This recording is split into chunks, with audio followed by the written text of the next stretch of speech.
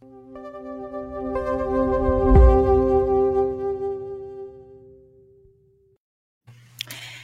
we are live. Welcome, everyone. My name is Niki Lopez of Niki Lopez Creative, and you're watching The Circle, where every first and third Tuesday of the month, I'm talking to artists, activists, entrepreneurs, people doing great things in the world today. And today we have a very special guest, Sheree Greer. Thank you for joining us. Hey. Yes. So, and today is also, we're in June. So June is the month of Pride, and we are proud, out, and happy. And so we just gonna do the damn thing. Hello. Yes, indeed. Yes, indeed. Happy Pride. Indeed. Happy Pride. Absolutely. So as we are starting to get online, we are live on a couple of places. So we're live on Facebook under Niki Lopez Creative, the group, The Circle. We're live on my personal profile. We're also live on YouTube. And after we finish this, by the end of the week, it will be available on the regular podcast, wherever you listen to your podcast. So please tune in. We have and we're also live on Periscope. We have Soul Sacrifice saying Happy Pride Month. Thank you. Thank you. Nice. Absolutely. I forgot, Periscope, they're saying is with Twitter. Oh, okay. And before the lives on Facebook, it was on Periscope, but Facebook does what it do. So, all they do is jack it. They swallow people's technology. Oh my gosh, so badly. So, but I'm glad that there's still a couple is still up, and so as long as it's there. But at some point, I do know Periscope is going away, so you definitely want to watch out for that. So she's laughing. But thank you for being on Periscope with us tonight. So let's just dive in. I'm going to just read a quick little bio. Sheree Greer is a writer, artist, and teacher living in Tampa, Florida. She founded the Kitchen Table Literary Arts Center to support the work of Black women and women of color writers. Her books include Let the Lover Be, A Return to Arms, Once and Future Lovers, and a student writing guide, Stop Writing Whack Essays. I love it. Oh man, I probably needed that when I was in college. Oh man. So, let's just dive in, and get this started. Well, if you're watching on Facebook, YouTube, please consider, joining, sharing this link to your circle and, getting this all in here. So, Sheree, yes, what started your writing journey, your creative journey? My writing journey. So I used to write a lot when I was a kid, and it was funny because I recently, and I don't know if it's recently, we'll just say in the last maybe 10 years or so, I got my mom's record collection. She finally gave up the goods, right? And so as I was, cleaning the records and starting to organize them, I noticed on some of the jackets that there's scribbles, like just on some of the liner jackets and stuff. And I asked my mom about it. She's like, yeah, you used to pretend you were writing in cursive, but it's just swirlies. And then there's a couple album covers that has like names from the family, and then like tree and dog, like I'm practicing my sight words or something on the albums. And I'm thinking to myself, like, well, I don't know why I didn't just get some paper, but that's neither here nor there. So the beginnings of my writing, I think I was just always writing. I used to write stories when I was bored. I used to write a lot of poems of apology because I got in trouble a lot. And wait, did that help you out of any trouble? Like, here's a poem. I'm sorry. No, and it was always after the whooping too. Like, I don't know. It's like you need to work on your timing. But I can't think of a time in my life where I wasn't writing. But my journey in earnest to becoming the writer I am today happened my last semester of undergrad at Marquette University. I had some leftover credits. So I took I minored in English and majored in IT and HR. So I got a business degree. And I minored in English, and then I had some credits at the end of, my last semester. So I had taken all the literature courses. So I took a creative writing class. And after that class, I was like, oh shit, this is what I'm supposed to be doing. But it was my last semester of undergrad. So I'm about to graduate with a whole ass business degree. And I just realized that I wanted to be a writer. And so I did the good thing, the right thing that felt at the time.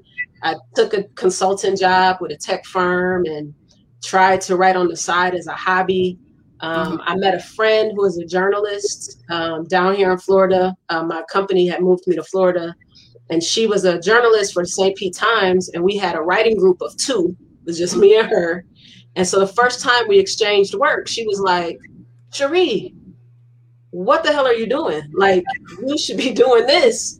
And so she kind of encouraged me to look at ways to center writing, and I ended up applying to grad school.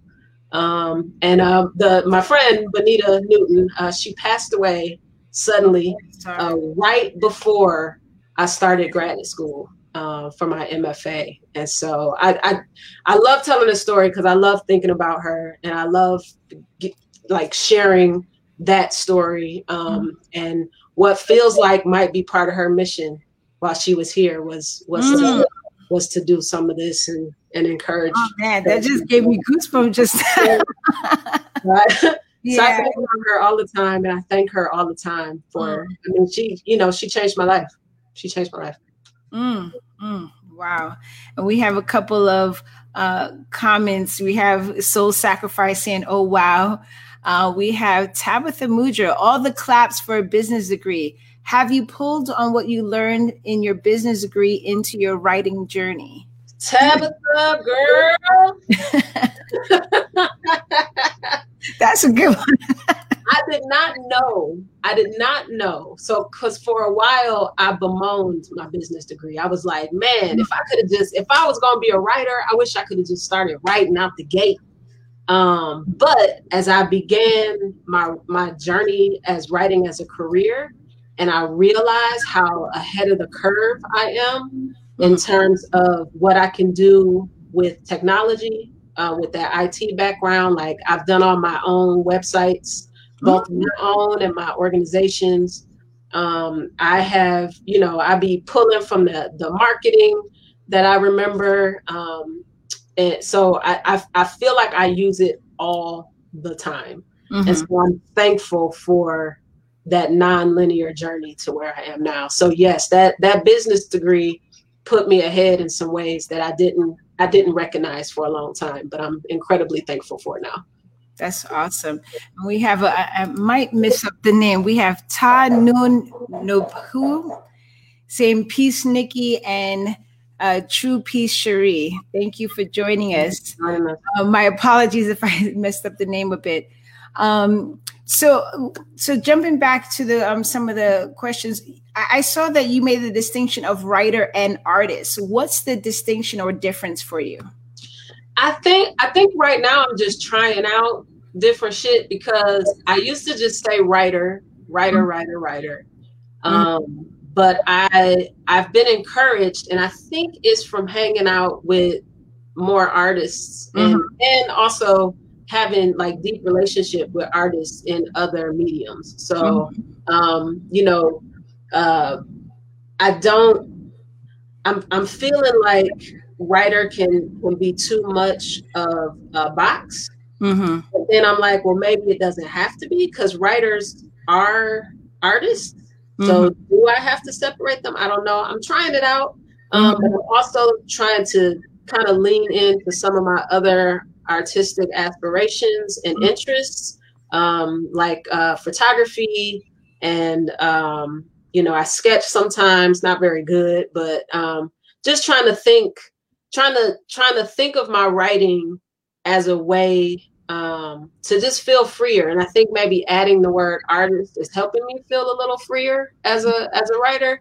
But there's this poet, Anastasia Renee, who I met at a conference once, and she suggested I use text-based artist. And so I was using that for a while, which also felt kind of expansive.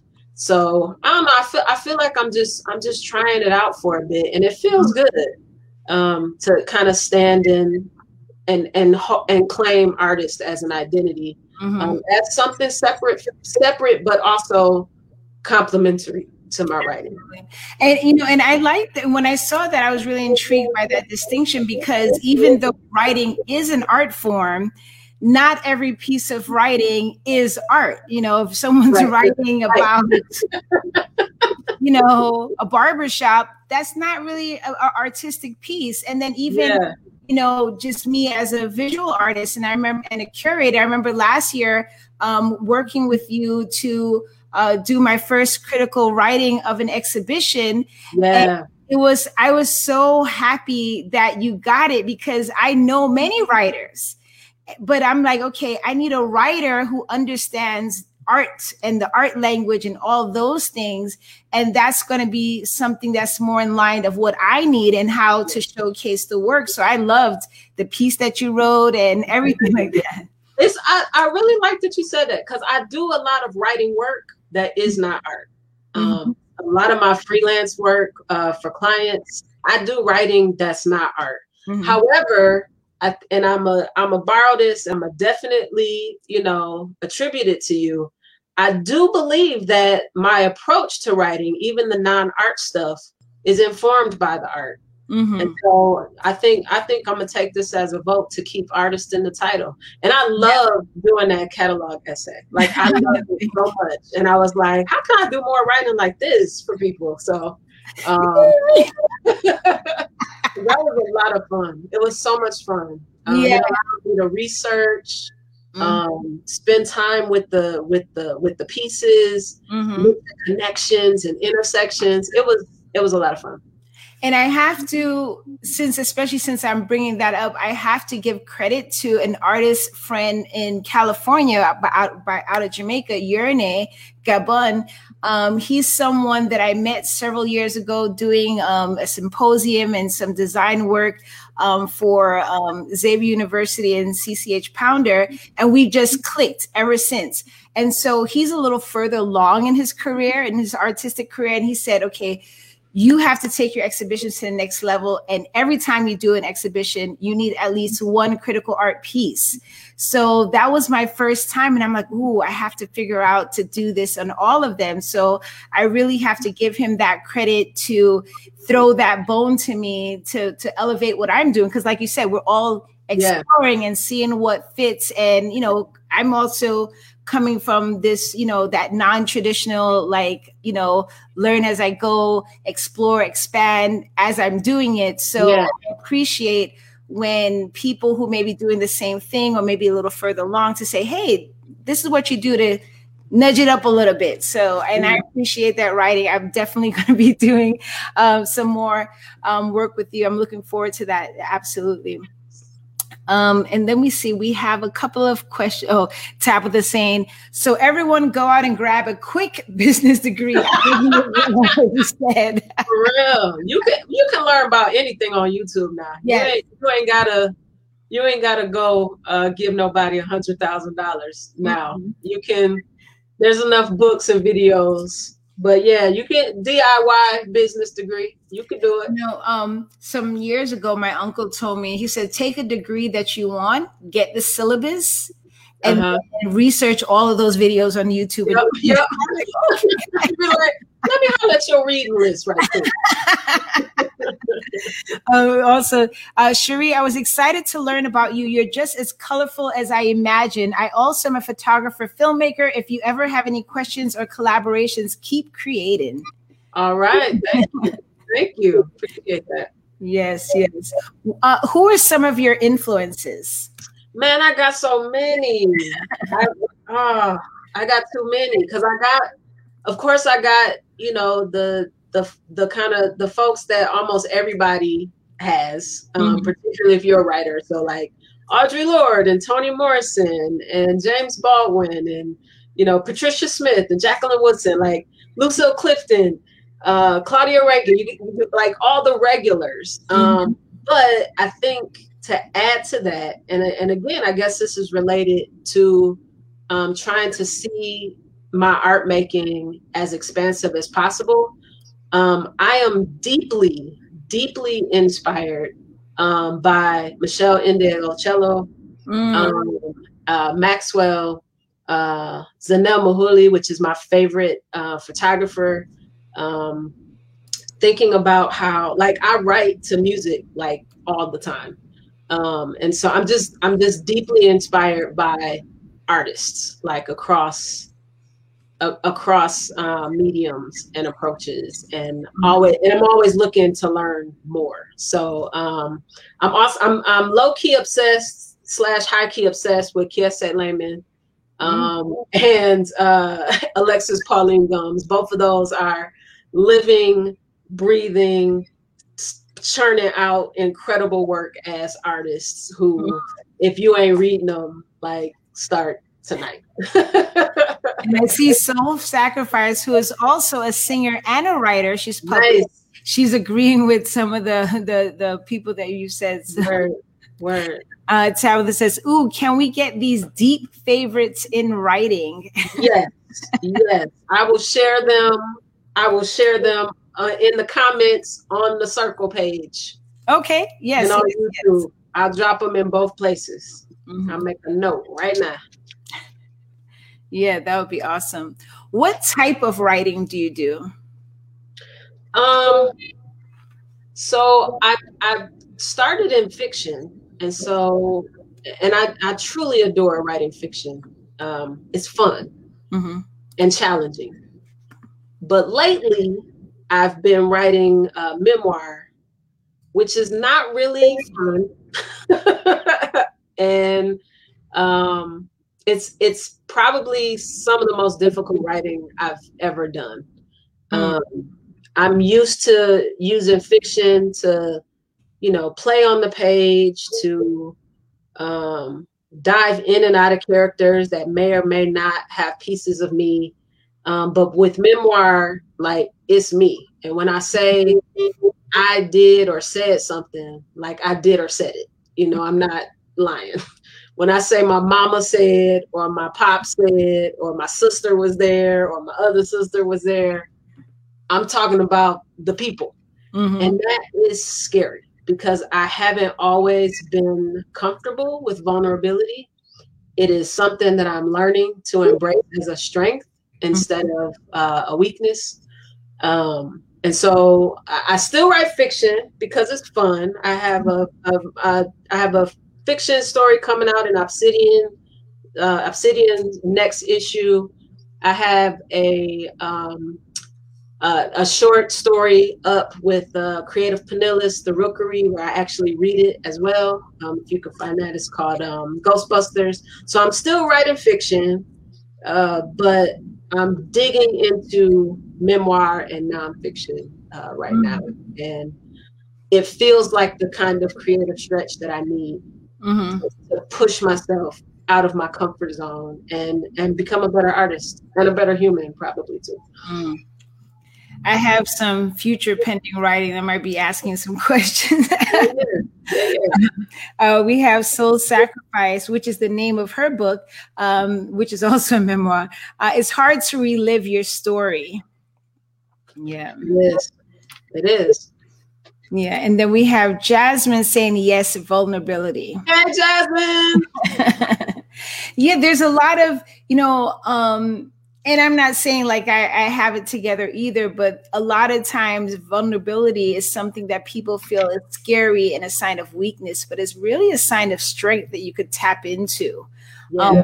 When we allow ourselves to be vulnerable and dive in and dig in. And I think we connect more when we're able to do that, when we could just lay our ego, lay our whatever to the side and be vulnerable and open.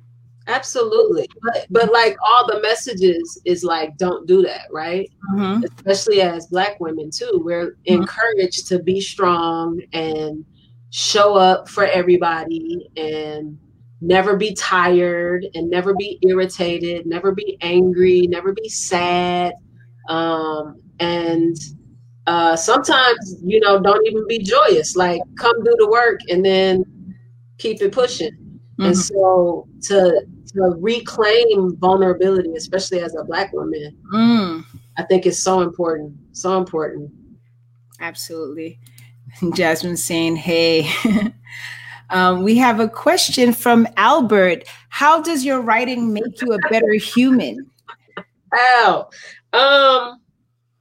I think because if you're a writer who is like really trying to do the work, it requires that you wrestle with yourself, your perspective, other people and their perspectives.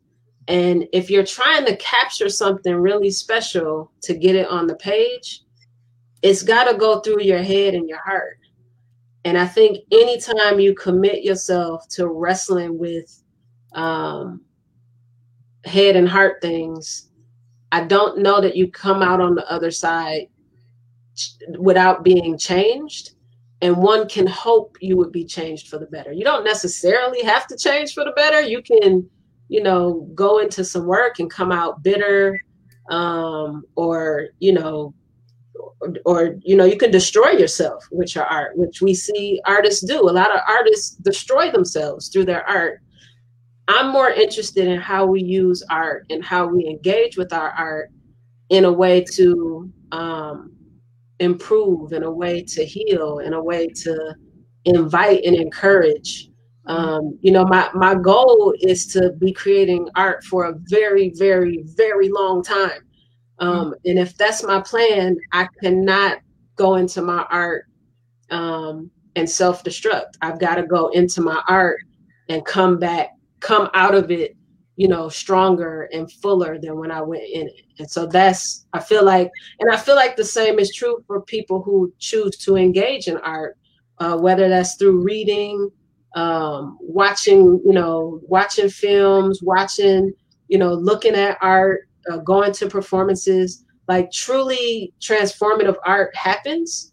Mm-hmm. And if that art can transform the artist and the viewer / reader, then I don't know then you're really on to something. I think then you're really on to something. Absolutely. And I think this was a comment from a little bit earlier when we were talking about vulnerability. True, Niki, you never know who you could be helped by your truth. Reminder. Right. Absolutely. Right. And she said, that's the challenge. And Tabitha, all the claps. She just comes up with these 6 stages of wow to all of that answer. Read, make nice. A better human, go in and come out stronger. Absolutely. Yeah. What do you want the reader or listener to get from your work? Oh, that's a really tough question. Because I'm so engrossed in my works in progress right now that I don't even know what I'm trying to get out of it just yet. So it's hard to know what I hope the reader will get out of it. But I feel like it's connected to my answer to the previous question. Like, my hope is that folks can find something of value in my work. And my hope is that they can see something of themselves or someone they love in the work. And it helps to just expand and create more love and compassion and vulnerability and understanding in the world. Like I feel like that's the thing. Like I want readers to go through this journey with me, recognize something that can feel familiar and that can feel affirming, and then use that in the way that they're looking at themselves and the folks in their life. I guess that's my hope. And I love that you said you want them to go through the journey with you. For sure. I think that's really important to kind of underline, because sometimes when we're trying to find our way, we have this ideal and perfectionism that says, let me get good first, then I'll share.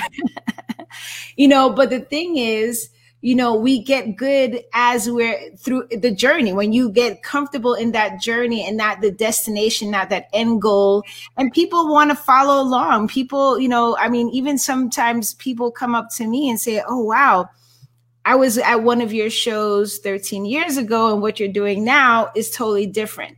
And then sometimes if we wait for that perfection, it never comes, because perfection comes from the journey. Right, exactly. Exactly. Yeah, for sure. Because it's a writer friend of mine, Maud Newton. I met her during a residency at Yaddo. And when I was starting to like really dig into some of my memoir work, I was getting nervous, and I still have a little anxiety around infusing some of the research into the writing, and like confidently and fully sharing my perspective on what I've read and what I found. And she mentioned, so I shared that anxiety with her, and she wrote me back, and she was like, basically like, if you invite the reader to travel through your musings, to travel through your inquiry with you and your discoveries with you, it can help you avoid, that she called it that throat clearing voice, where you feel like, I'm not here to teach you anything or to tell you that I'm smarter or better or anything like that. Like, I'm inviting you to, and especially with this memoir work, I'm inviting you to see all of these tender parts and all of these shadows and navigate them with me. And hopefully when we come out of it, me as the writer and you as the reader, we can stand in the light. So it's like, so we're together. It's a journey and we're going together. And I feel like that's what excites me most about writing, and having that in mind as I'm writing. So Sakura said, dropping jewels. Absolutely. Absolutely. So I would love if you could share one of your pieces. I know you do writings and essays and poems, anything, but if you could share a little piece, that would, really be awesome. So you came to the In Tandem show. And the In Tandem show, for those of you who don't know, was an art exhibition curated by Taina Derville, and kind of co-presented with me and my good friend Kaula Naima Nuruddin, who's also a friend of yours, Niki, and collaborator of yours. And in the show, we had visual artists create visual works, and then writers responded to those visual works. But then also the writers created original work to which the visual artists responded to. It was an amazing show. It was the first time I saw my writing in a gallery alongside visual art pieces. Just a beautiful experience. And so I used the opportunity to lean into writing a bit differently than I usually do, which is primarily prose. And so I wrote a poem for the show, and I'm gonna read. I'm gonna read it. It's a short one. Okay. It's called 11:11. You beautiful just sitting. You earned your rest lifetimes ago. Was born with sighs and sleep and quiet times in arrears. Go ahead and collect what you are owed. Just sit. Just breathe. Just be. Beautiful. You don't have to struggle for nothing. What's yours is yours, and can't nobody keep it from you. Take it when, if you want. It's right there, right where you sit, wherever you stare. Settle them hips, relax them shoulders, love your way through your own skin. You worth your weight in blackness. And blackness is brighter, softer, more complex than gold. You infinite as the universe is, stacked up and layered, overlapping and tumbling from this time to that. What you want to do? Sit a while, breathe, be beautiful. Thank you. Oh, we have Kaula in the Facebook group. She's saying, hey. Hey. And Dylan, Anastasia say, I love this. All right now. I think that's Kaula again. Bobby Tinico saying, thank you for that. Mm-hmm. Oh, a couple people. I need to hear all of this. Thank you. A lot of emojis. Right? I'm here for it. We got all the care faces and the hearts and the claps. Yeah, right. Kaula said, I love a shout out. More importantly, I love working with thoughtful, like-minded people. Absolutely. Absolutely. Word. And Jasmine, beautiful. What a gift to hear you read this. Jasmine is an incredibly talented poet. She was also in the In Tandem show. She responded to work by Chastity Pasco. And Jasmine is always encouraging me to lean into my poet self. So I take that and I hold that in my heart. So I really appreciate that coming from her. We have some claps from Angel Pittman. Blessings. And then we have, this is the Facebook group. Oh, Damon Jones. Very nice. Thank you. Damon from Afro Pride Federation. Nice. So okay, let's see. Oh, we have a question from Kaula. How do you feel about working with folks who are on the other side of your way of thinking? Ooh, that's a good question. Mostly I don't. That's better than what came to mind. I'm not here for that. I don't think that's part of my mission. I don't think that's part of my mission. I have not taken on the challenge of trying to actively wrestle people for, changing their mind. I mean, if you want everybody to be free, right? And everybody means everybody, we can work together. If you got all these like preconceived notions and caveats to your definition of freedom, then we're not going to work together. So I feel like folks who don't think and feel the way I do, they don't want to work with me either. So then we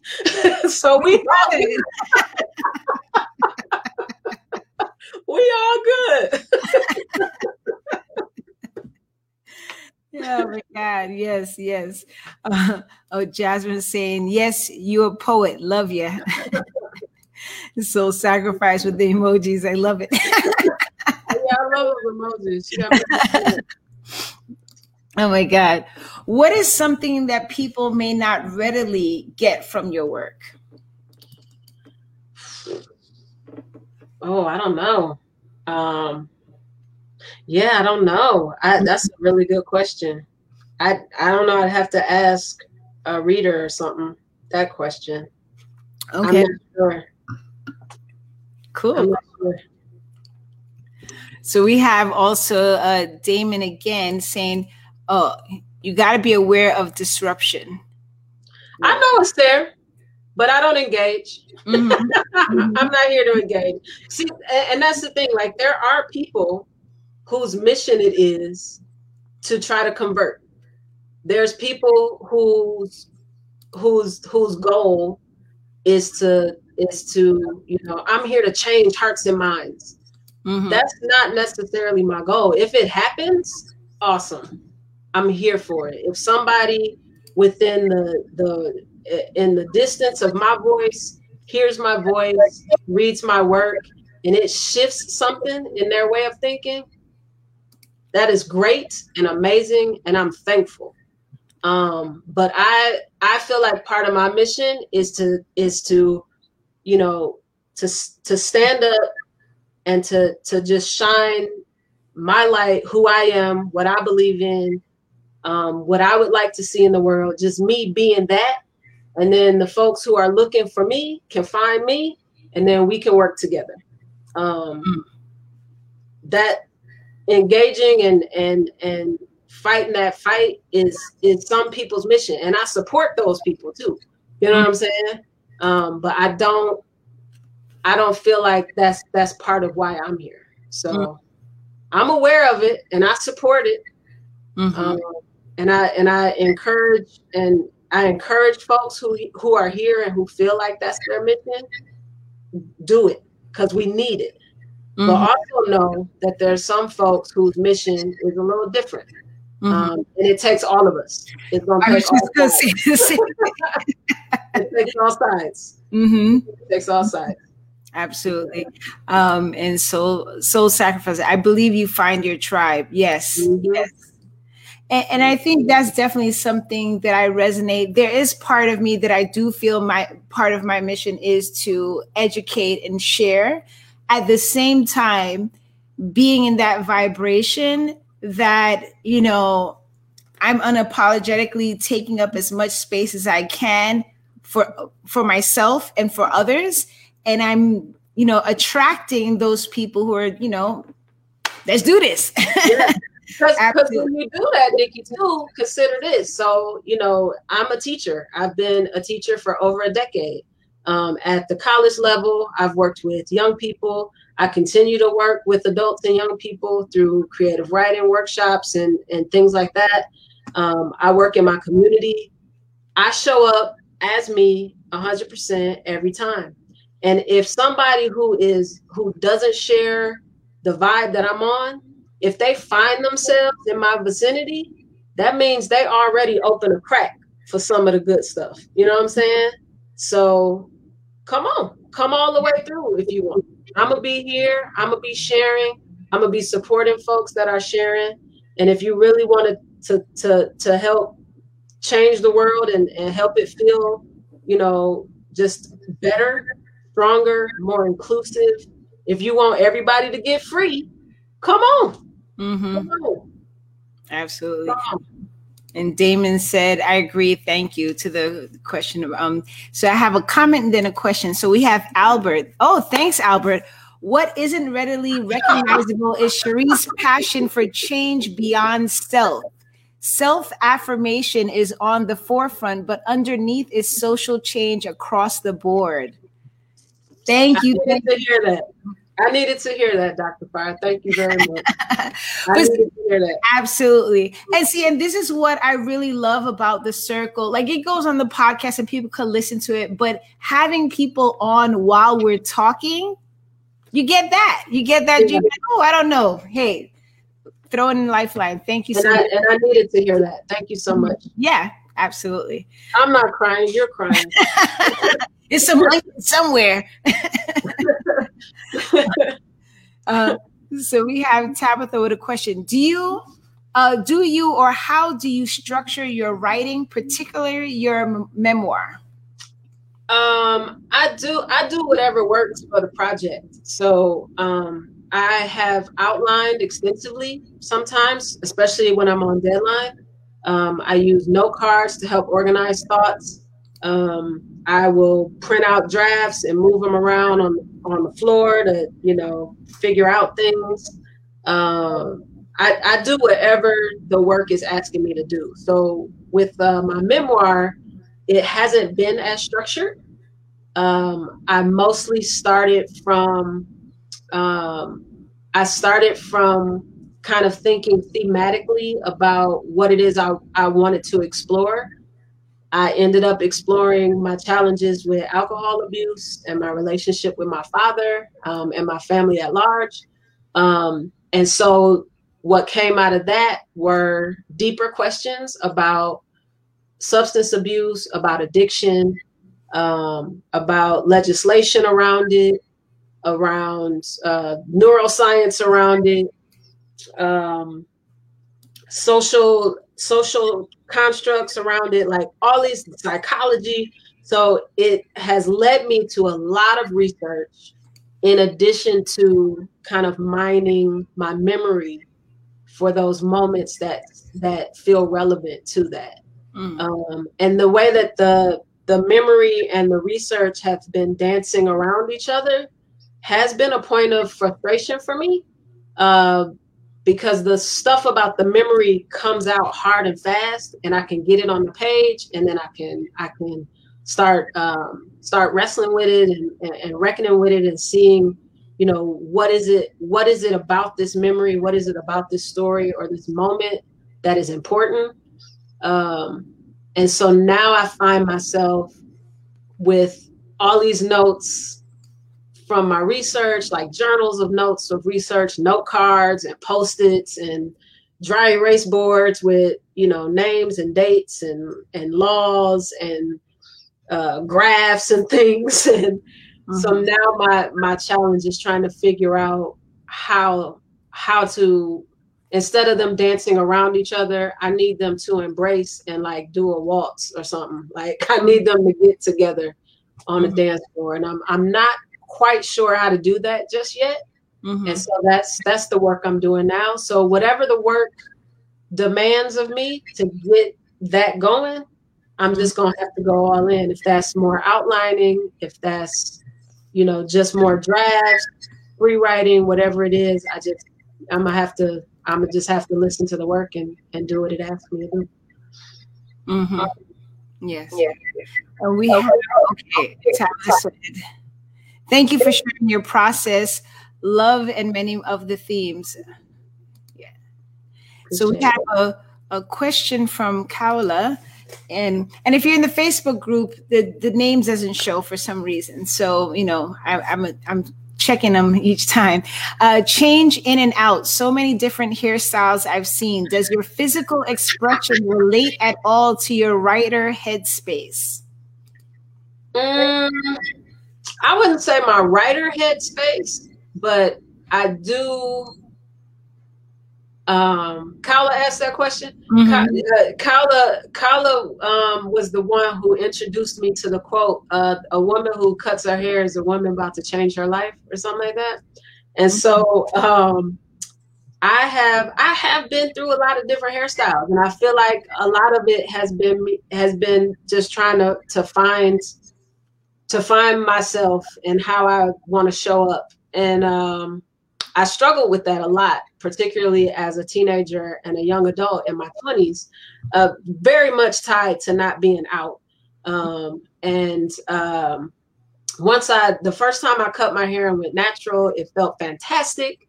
And then I got dreads, and that was fantastic. I hate combing my hair. And so anything I choose is going to be like real laid back and easy to maintain. But I had a really, really shitty year in 2019. I had my dreads, I want to say like 9 years. And I just had a shitty year in 2019. I had some health challenges. I was just coming out of one of the best times of my life, which was coming off of a sabbatical. I had a sabbatical where I was able to dig into my creative work.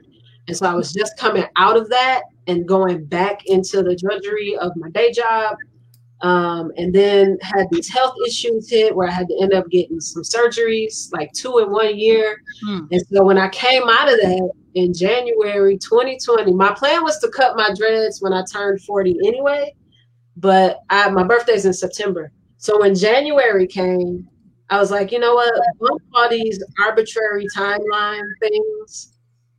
I need a change. I need to do something. I need something bold and energetic. Like, we got to come with it. I need to do it. And so I cut my hair, cut my dreads, and then now my hair's growing back. I don't know what I'm gonna do next, but it's been feeling good. So I feel like every iteration of my hairstyles are probably a iteration of where I am, not just as a writer, but just in general, probably. I see Tabitha has a quote for you. Listen to the work and do what it asks you to do, Sheree.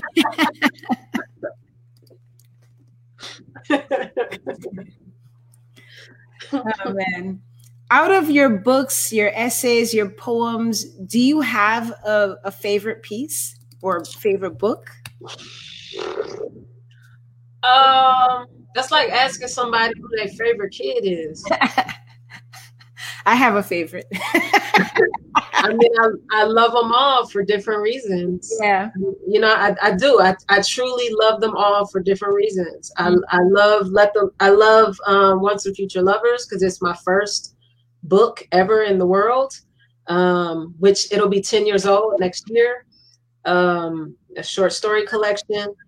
I love my first novel because it was my first novel. And it is about a functional alcoholic. And so I felt like that book was almost like a fiction foreshadowing for some of the work that I'm doing now in my memoir. I love A Return to Arms because it was helping me navigate some really difficult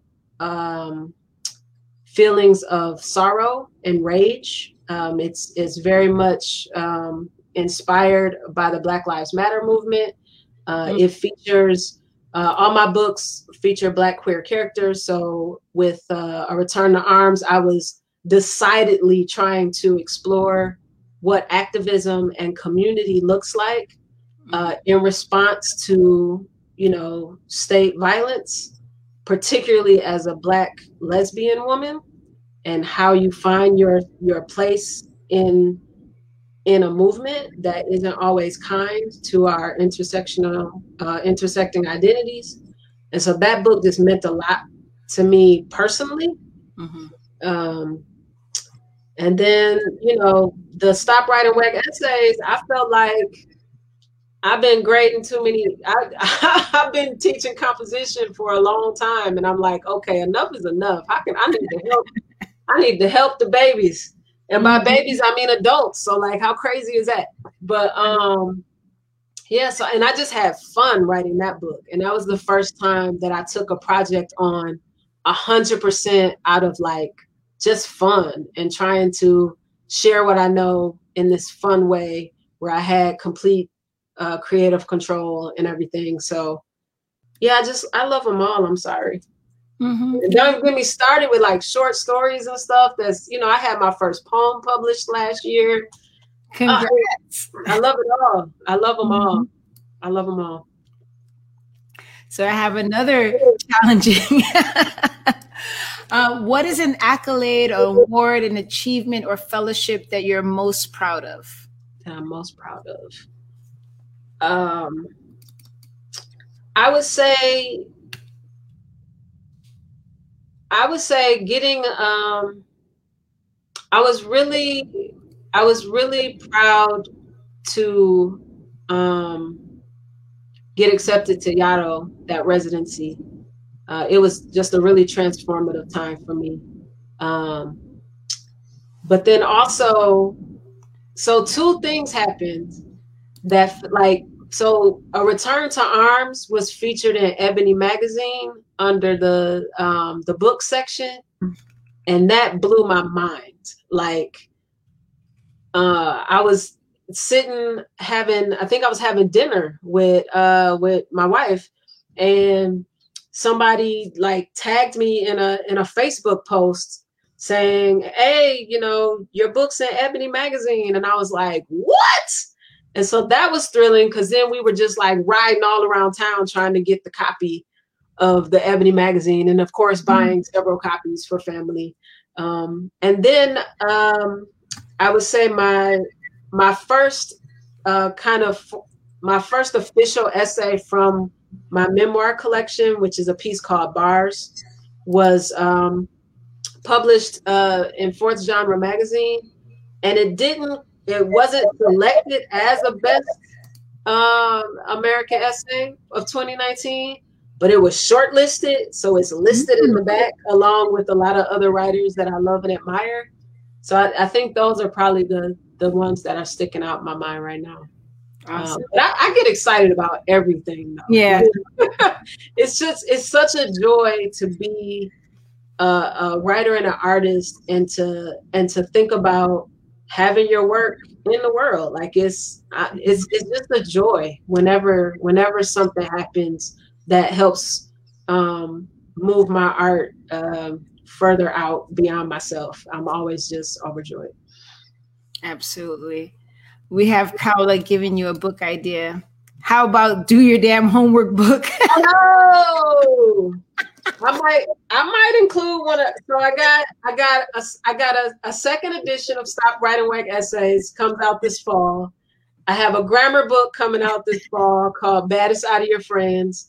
And I might make a do your damn homework, like maybe like a little free ebook or something. when you get one of the other ones, you can get this free, this free little book called Do Your Damn Homework. I know. I don't know what's the age limit, but my son who's 12, he needs that one. I'll send Molly all three. I'm just like, dude, I mean, oh my God. I cannot get him to do his homework. And now that he's in 6th grade and then with the pandemic and virtual schooling, it just got so, yeah. Everything else is, he gets great grades, but when it comes to that homework, That's funny. So June is the month of Pride. And I'm curious to know, what does Pride mean to you? Pride means showing up as my whole self everywhere, every time. But also trying to create and hold space for other people to do the same. Like, we should all be able to show up everywhere, every time as 100% of who we are. That's what Pride means to me. I love that. I love that. Have you ever had any challenges you have to overcome because you're a Black woman or an out Black lesbian as it relates to your work or your, what you do? Probably. I mean, I think you could attest to this too, Niki. At some points, it's like you build up sort of this invisible armor to it, and you just do your work as best you can, knowing that anti-Blackness is worldwide, knowing that as we sit here tonight, there are laws and restrictions being put in place for LGBTQ IA individuals, and like that's just what them folks is on, and we are making progress when and how we can, but it is slow as hell.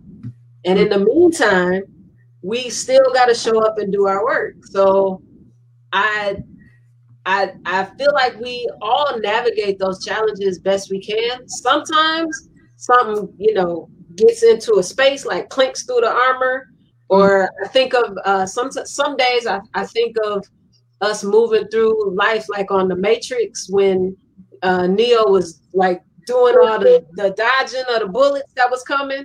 And then sometimes one hits you and you be like, damn. And then you be bummed out and disappointed.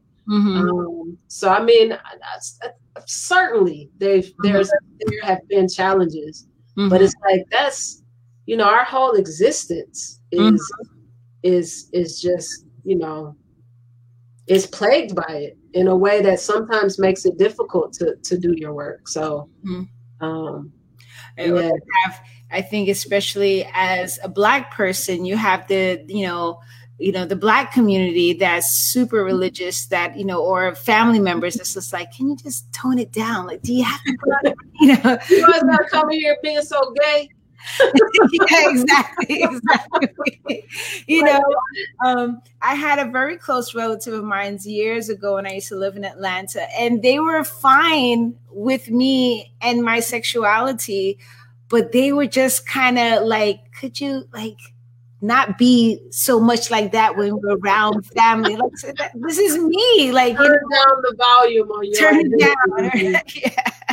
Yeah. And that's the thing. Like, you can think of like really big instances.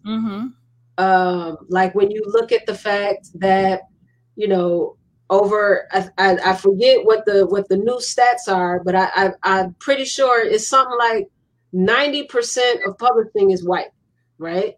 So as a writer, and you say, have you encountered any challenges as it relates to being a Black woman? There's a challenge right there with my whole industry. And so there's probably that in itself is something that I feel when I'm, sitting down to try to do my work or trying to submit my work. That that's the case. Or the fact that, sometimes when you go into certain activist spaces, the folks that's going to get the microphone is going to be, men. They be ready to talk. And then the women are doing all the stuff in the background. Still, it's like 2021, right? But like, those things are there. And that's not even counting like the small subtle things that happen and just kind of deflate you at random times, right? I was at Bed Bath and Beyond one Saturday with my wife, and I happened to be whistling while I was going to get a cart, and this white woman goes, "Oh, it's so great to see you happy in your work." And I was stunned by it. Like, I was completely stunned by it. I didn't even know what to say. Like, that's how stunned I was. And it's like structural racism, and then interpersonal racism, and then structural, kind of just hate and disenfranchisement as a Black person, as a queer person, as a woman, and then the interpersonal, like all of it, all the time. And yeah, it can be a lot.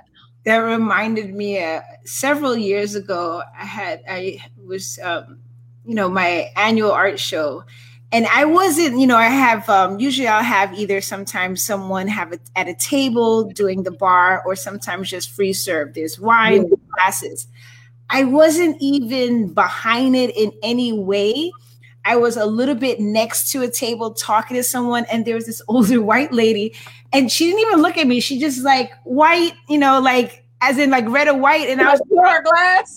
Yeah, she was just like, I was white, and I was just like, I'm the curator. Help yourself. Right.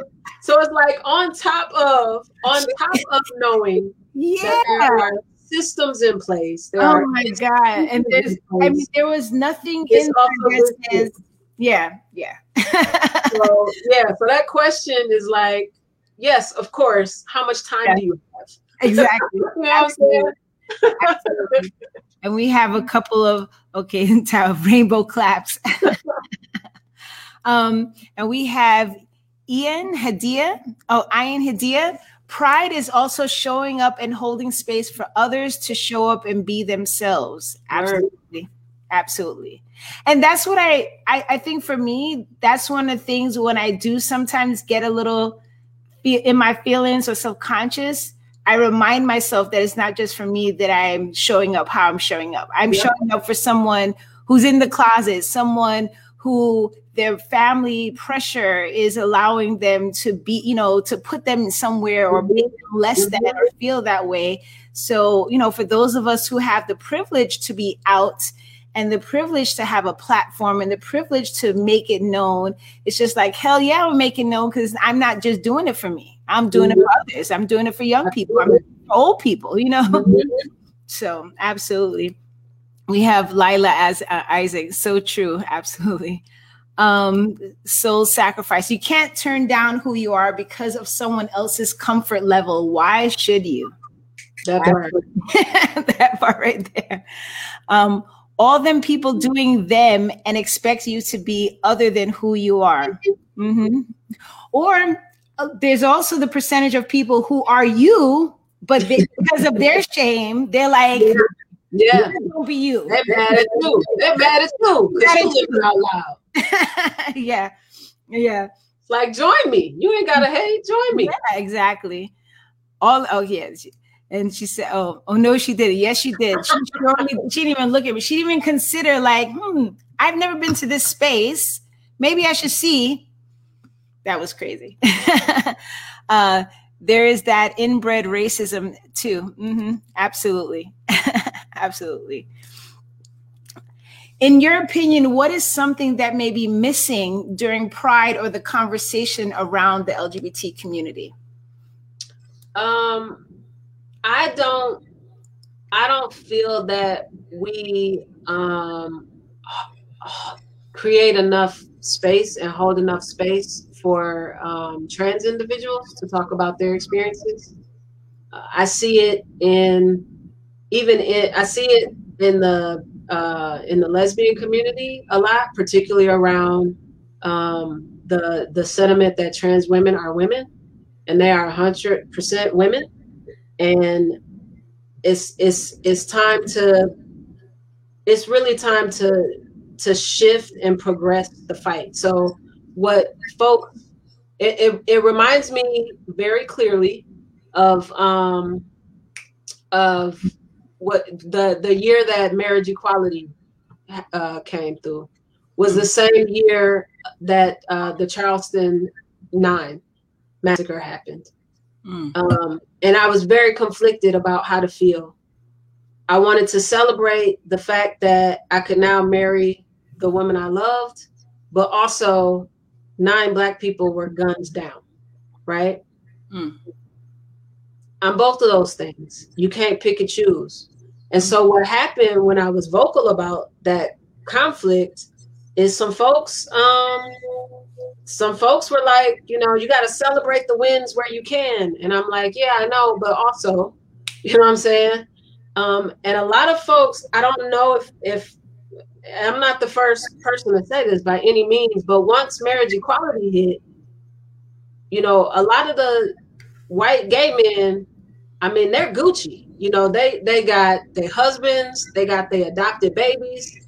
They're folded into life like it's nothing. And then we've got, I feel like, another fight on our hands. Like, we're not done. And it means holding space for folks. Like, if you're good, like I have my wife. We're great. I'm glad that we're married. We're happy. But now there's another fight. So how can I be in support of the folk who don't feel secure and who don't? And I mean, at any time, this shit can go away too. We get so many scary folks in legislation, and some shit can go away. So I wish that for Pride, yes, we need to celebrate. Yes, we should be happy for the progress, but we should also be turning a very intentional lens to what other folks in our community are still plagued by and still suffering from and need our support and our help just as much as they did then. You know what I'm saying? So much of the history of Pride is tied up with, you know, Black trans women kind of setting the shit off. You know what I mean? So it's like those voices should be at the forefront of Pride in a way that they're not, to me. And I would really like to see that more of us, like literally shutting up and standing back and supporting, listening and supporting as best we can the struggles that are still perpetuated. You know what I'm saying? That might not have nothing to do with you, but they have something to do with you, because we're agreeing.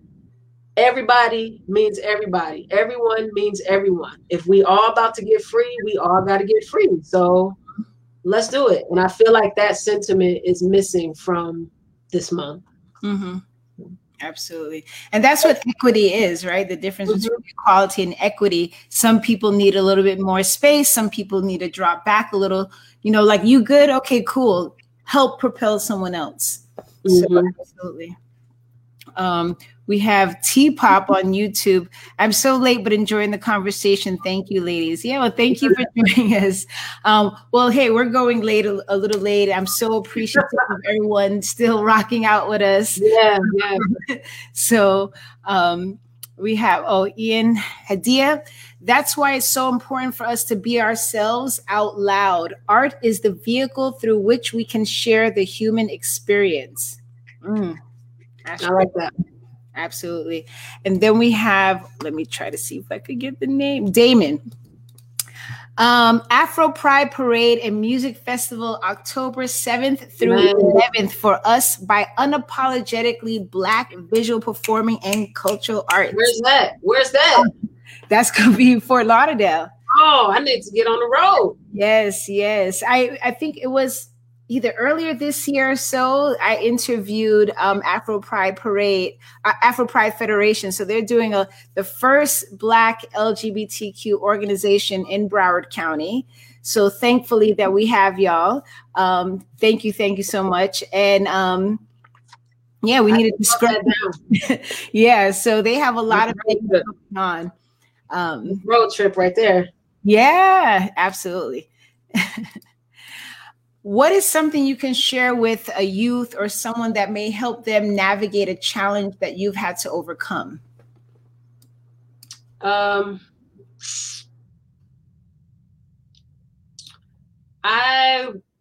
would probably say, you know who you are. You know who you are.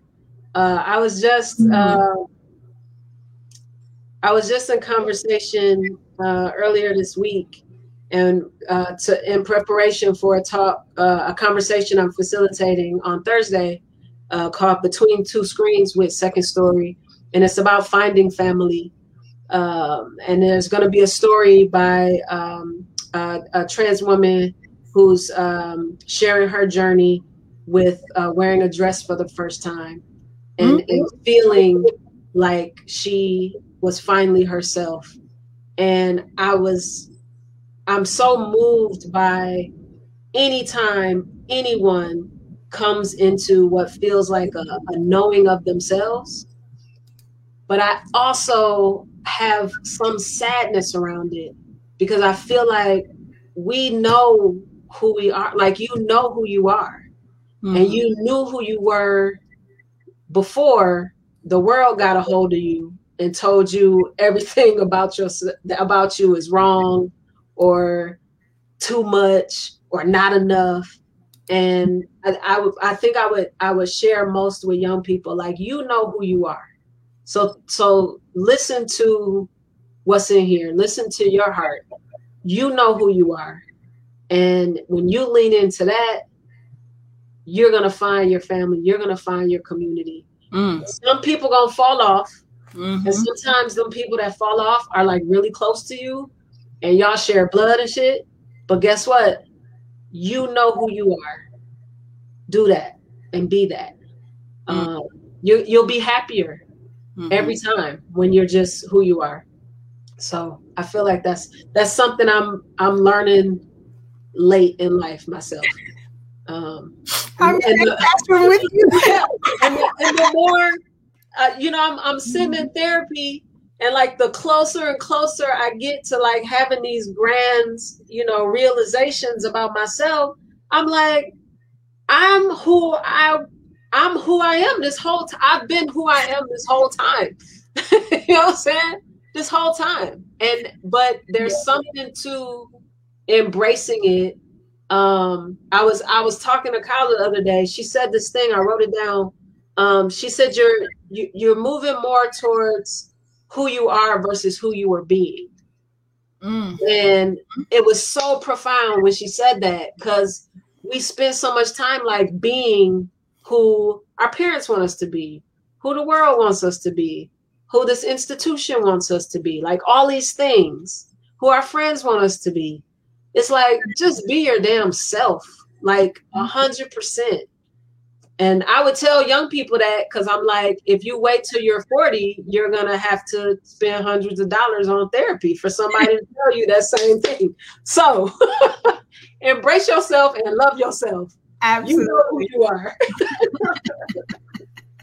I think the other day, I think I was talking to Kaula, and I laughed at myself because I remember being younger, and I don't know, I went through this weird phase where I sought out 60s music, whatever have you. So sometimes some of the kids around me would tease me and call, said I should have been, like a flower child, whatever have you. Yeah.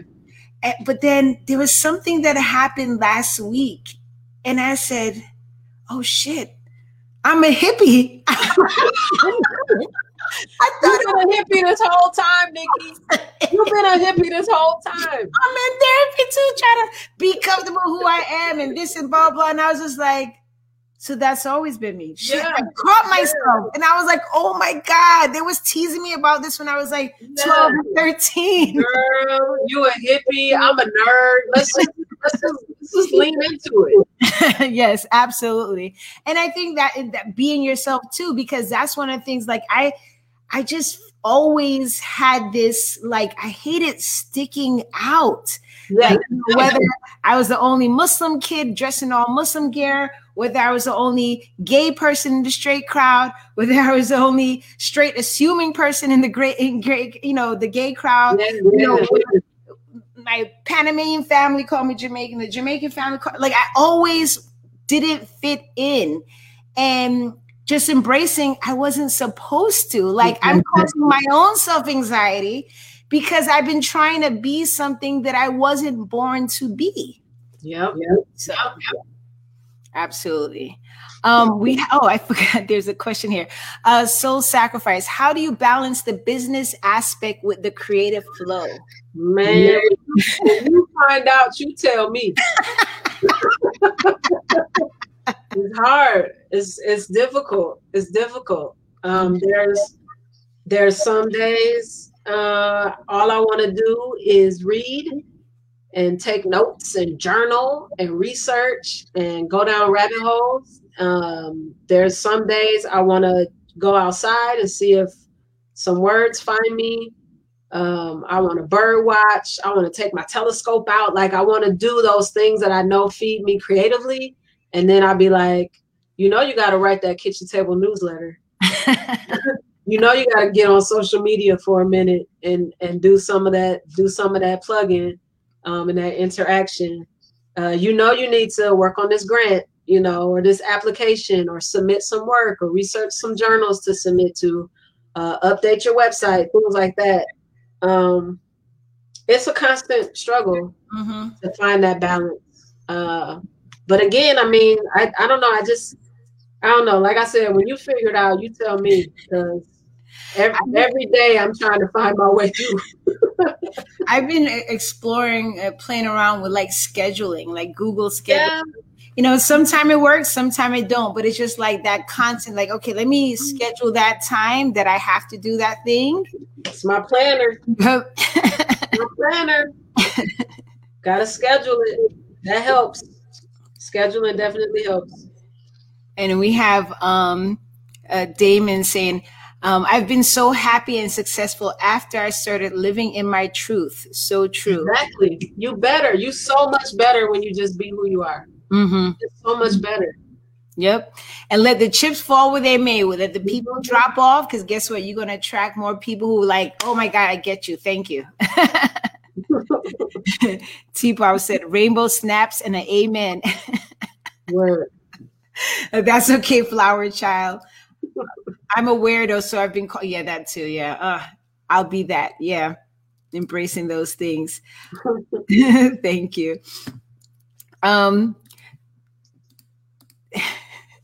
What is the Kitchen Table Literary Arts Center, and what inspired you to create that space? So Kitchen Table Literary Arts is inspired by Kitchen Table Press, which was founded in 1980 by Barbara Smith and Sheree Morenga. And they were publishing Black and women of color poets and writers when nobody else was.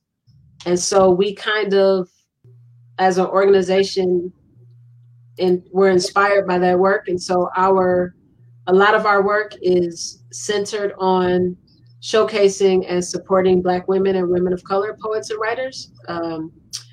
We started because we were trying to find and build community.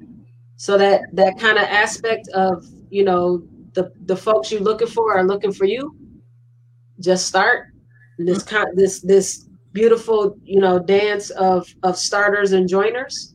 And so I had it in me to start with an incredible team. Slam Anderson, who is a poet and writer, Jasmine Smith is our financial director. Started it with me. We went all in, and then folks were like, "Oh shit, I've been looking for y'all," and so we go ahead and rock out. We do book clubs called a community conversation. We actually have one this Saturday. It's our year of Afrofuturism. And so we read Octavia Butler's Dawn, and so we're talking about that on Saturday. We've done this. It's called Community Conversations. You don't have to have read the book. You could just tune in and talk about some of the themes and stuff with us. It's facilitated by Silk Jasmine Hindus, who is also in the In Tandem show, who is also an incredible speculative fiction writer. She facilitates those conversations for us, as well as designs some of our coursework. We have college level writing courses specifically for Black women and women of color writers and poets. We have workshops that are open to all writers. We have an online community that you can join and just, do writing challenges and critique each other's work. And we do it. We suspended our retreat. We have a getaway retreat that we do once a quarter. It's called The Getaway. We have a partnership with Airbnb called Beaches and Books, owned by another incredible writer, Adrienne Julius Butler. And she's been a facilitator for Kitchen Table for a couple years too, but she opened up her business to us. And so we did retreats once a quarter. Black women of color writers just coming together for the weekend and writing and supporting each other through that work. So now that the world's opening up a little bit, we're going to look into how we can bring that back. But that's who we are and how we and how we started and the work we do. And I'm incredibly grateful for the team I have and also the support that we have. So it's been beautiful. Absolutely. And I have the ticker kitchen-table.org. Right. I also put some links in the comment section. Really? We have Jasmine said, we right here. We right here. And Anastasia said, I miss Sips and Stories. When is the Kitchen Table going to launch that again? So we do that every fall. Sips and Stories is our short story club. And it was inspired by my wife, Jasmine, by her one of her best friends, who was like, I don't be reading whole books. Why we always got to read a whole book? And so we're like, well, we'll read short stories. And so we literally read a short story and then have drinks and talk about it. So the tagline is read the story, meet for drinks. We did it virtually through the pandemic season. So we're thinking of bringing it back in person this fall. So we'll have to see, Nastasia, how that looks to kind of keep that virtual component. We'll keep you posted, but that's a fall program. So that'll be coming back in October. Nice. And whenever you get this stuff, let me know and I'll share it out on, the page. Perfect. Thank you. Absolutely. I'm curious to check that out as well. That's nice. Excellent. Yes. What is one thing people may not know about you that you're comfortable sharing, of course? One thing that people may not know about me. I don't know. The first thing that came to mind is how much I love sandwiches.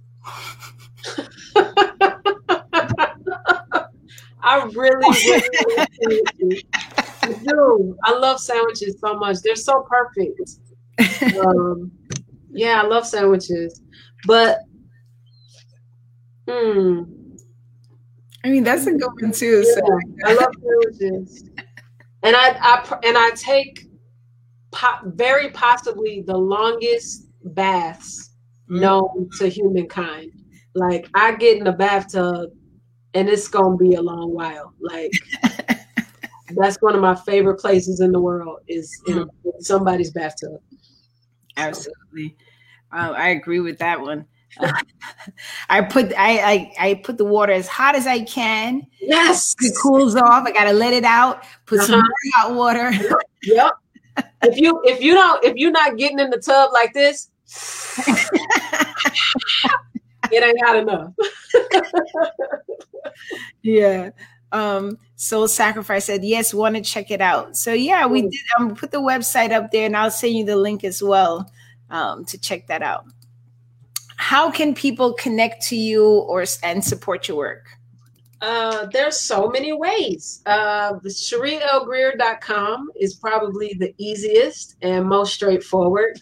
I have links there to my to Kitchen Table Literary Arts, and you can connect with us there.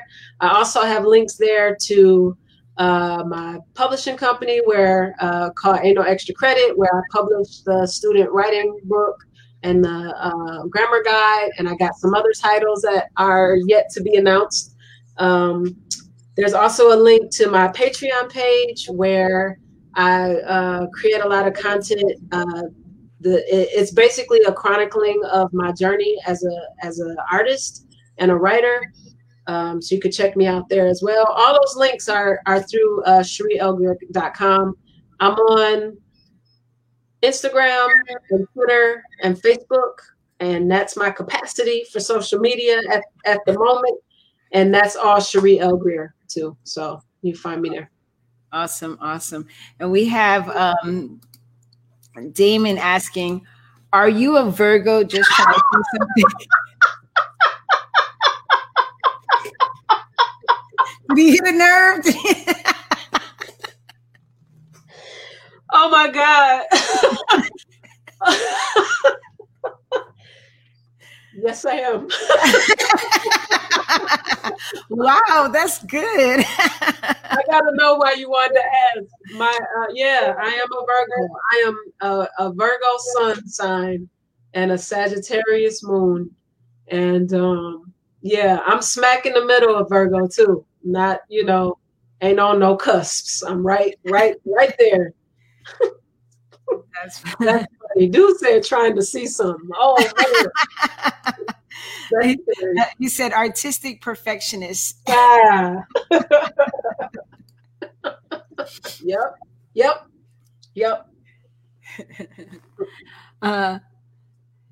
Oh, she said, I can't hear anymore.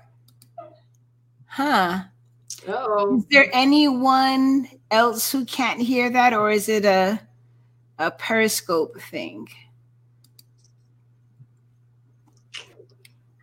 So I don't know if there's anyone who cannot hear us right now. I guess if they can't hear us, if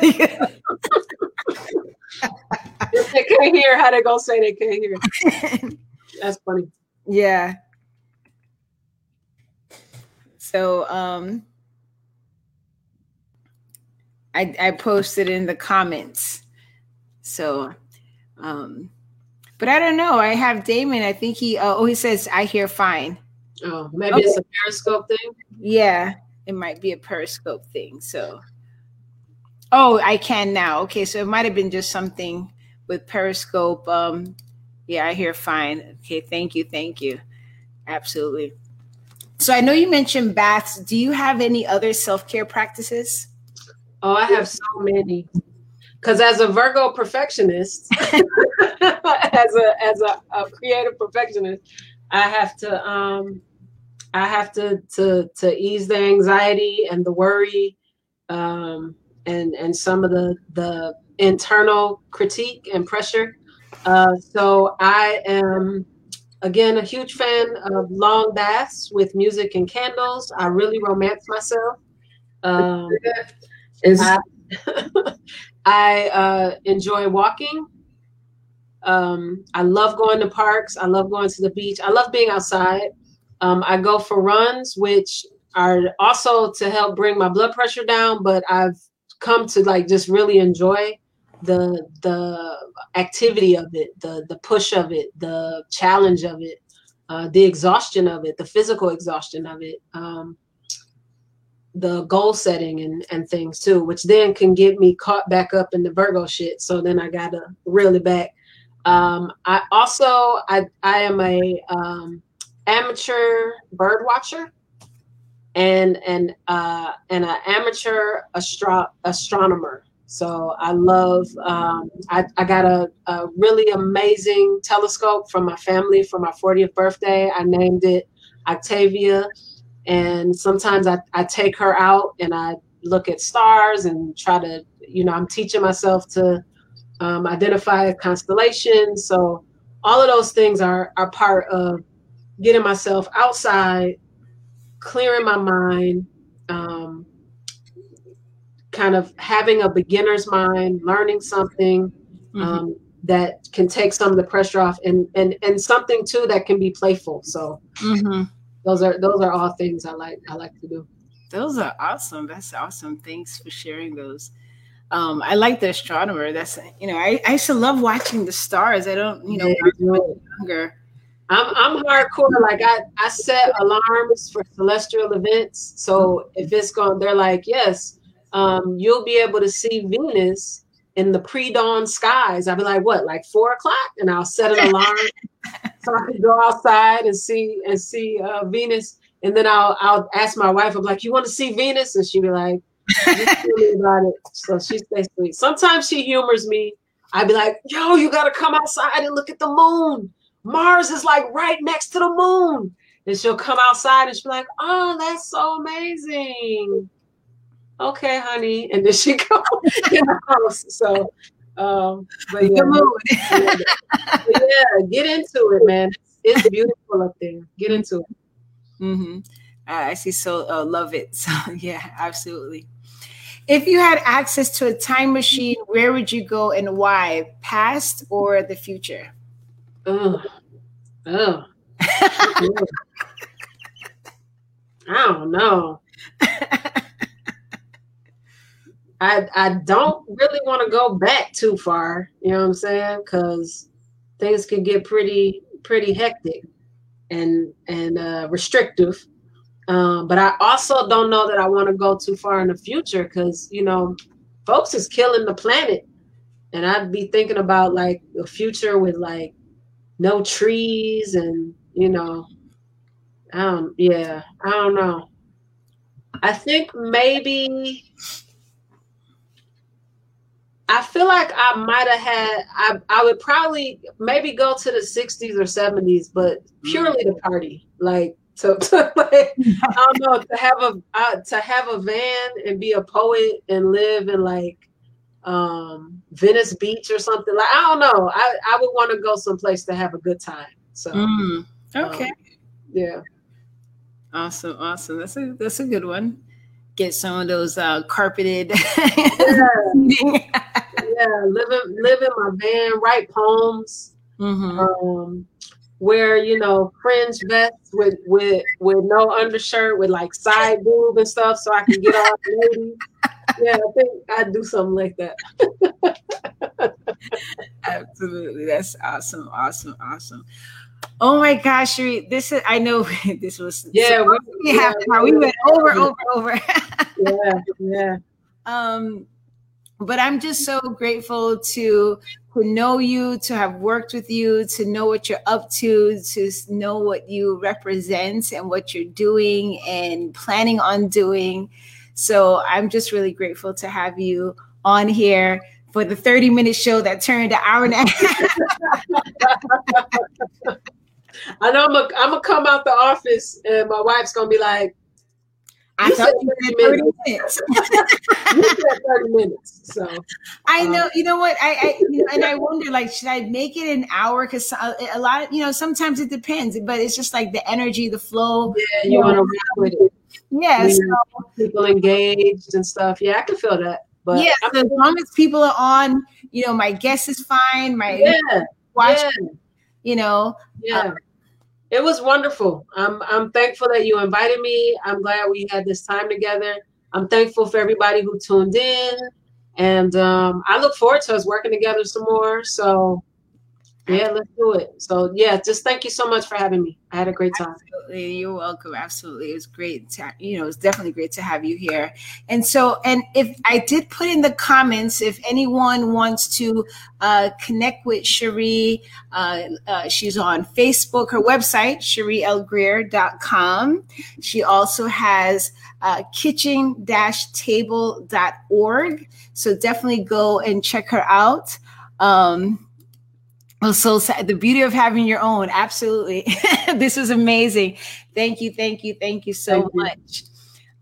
So definitely check her out. Once we get some more links, I would put them under the comment section on Facebook and on YouTube. Unfortunately, we can't put comments on Periscope. Ian Hadia, happy Pride. Absolutely. Happy Pride. But you could go to Facebook, you could go to YouTube, and you could see the information there. And so definitely go check her out, support her stuff, buy her books, share this. You might know somebody who's a writer that might get inspired, somebody who may want to get into writing. You could be that catalyst to inspire someone to do something different, to try something different. So please, will do. Thank you. Please consider sharing this with your community, your family, your friends. Definitely please share this out. We have, let me see. Oh, Damon, awesome circle. It felt warm. Thank you. Thank you. Nice. Oh man. And that's a really beautiful comment to hear, Damon, because we were just talking about, initially the circle it's in my home studio and I would have the artist there, but with the COVID and pandemic, we had a shift. And some people felt like, there's not that, you don't get that interaction between two people in person. So I'm really, and she was like, we're going to bring it tonight. Yeah, I said we're going to try to recreate it virtually as much as possible. Yeah, so I feel like that was definitely an affirming comment that we did that. So if you love this programming and you want to check out more about what I do, what I'm up to, please go to what'syourelephant.org. You could also go to Linktree/Niki Lopez 19. What's Your Elephant has a lot going on. So we're about to start two very large What's Your Elephant art making and conversation series. One is going to be in partnership with the YMCA, which Sheree's doing some writing and editing on. I'm working with Kaula. I'm working, Notre Dame. I'm also working with Alana DaCosta. And there's going to be a What's Your Elephant series focused on social justice. And that series is supported by the Community Foundation of Broward. I also have my annual art show coming up next month, What's Your Elephant? And I'm going to be doing a series focused specifically on LGBTQ issues. I'm partnering with Afro Pride. I'm partnering with Black Lesbian Archive. I'm partnering with, Ujima Collection, Men's Collective, and a couple other people. And so, please, there's going to be a call to artists. There's going to be some virtual programs, some hybrid in-person program. So definitely stay tuned to what'syourelephant.org for more information. If you want to find out, if you want to buy a t-shirt, but definitely check us out, check me out. And, this also will be on your favorite podcast. So whether it's Spotify, iTunes, Amazon, this broadcast will be there so you could easily share it, listen to it again. There's lots of jewels. I think it was Soulfire,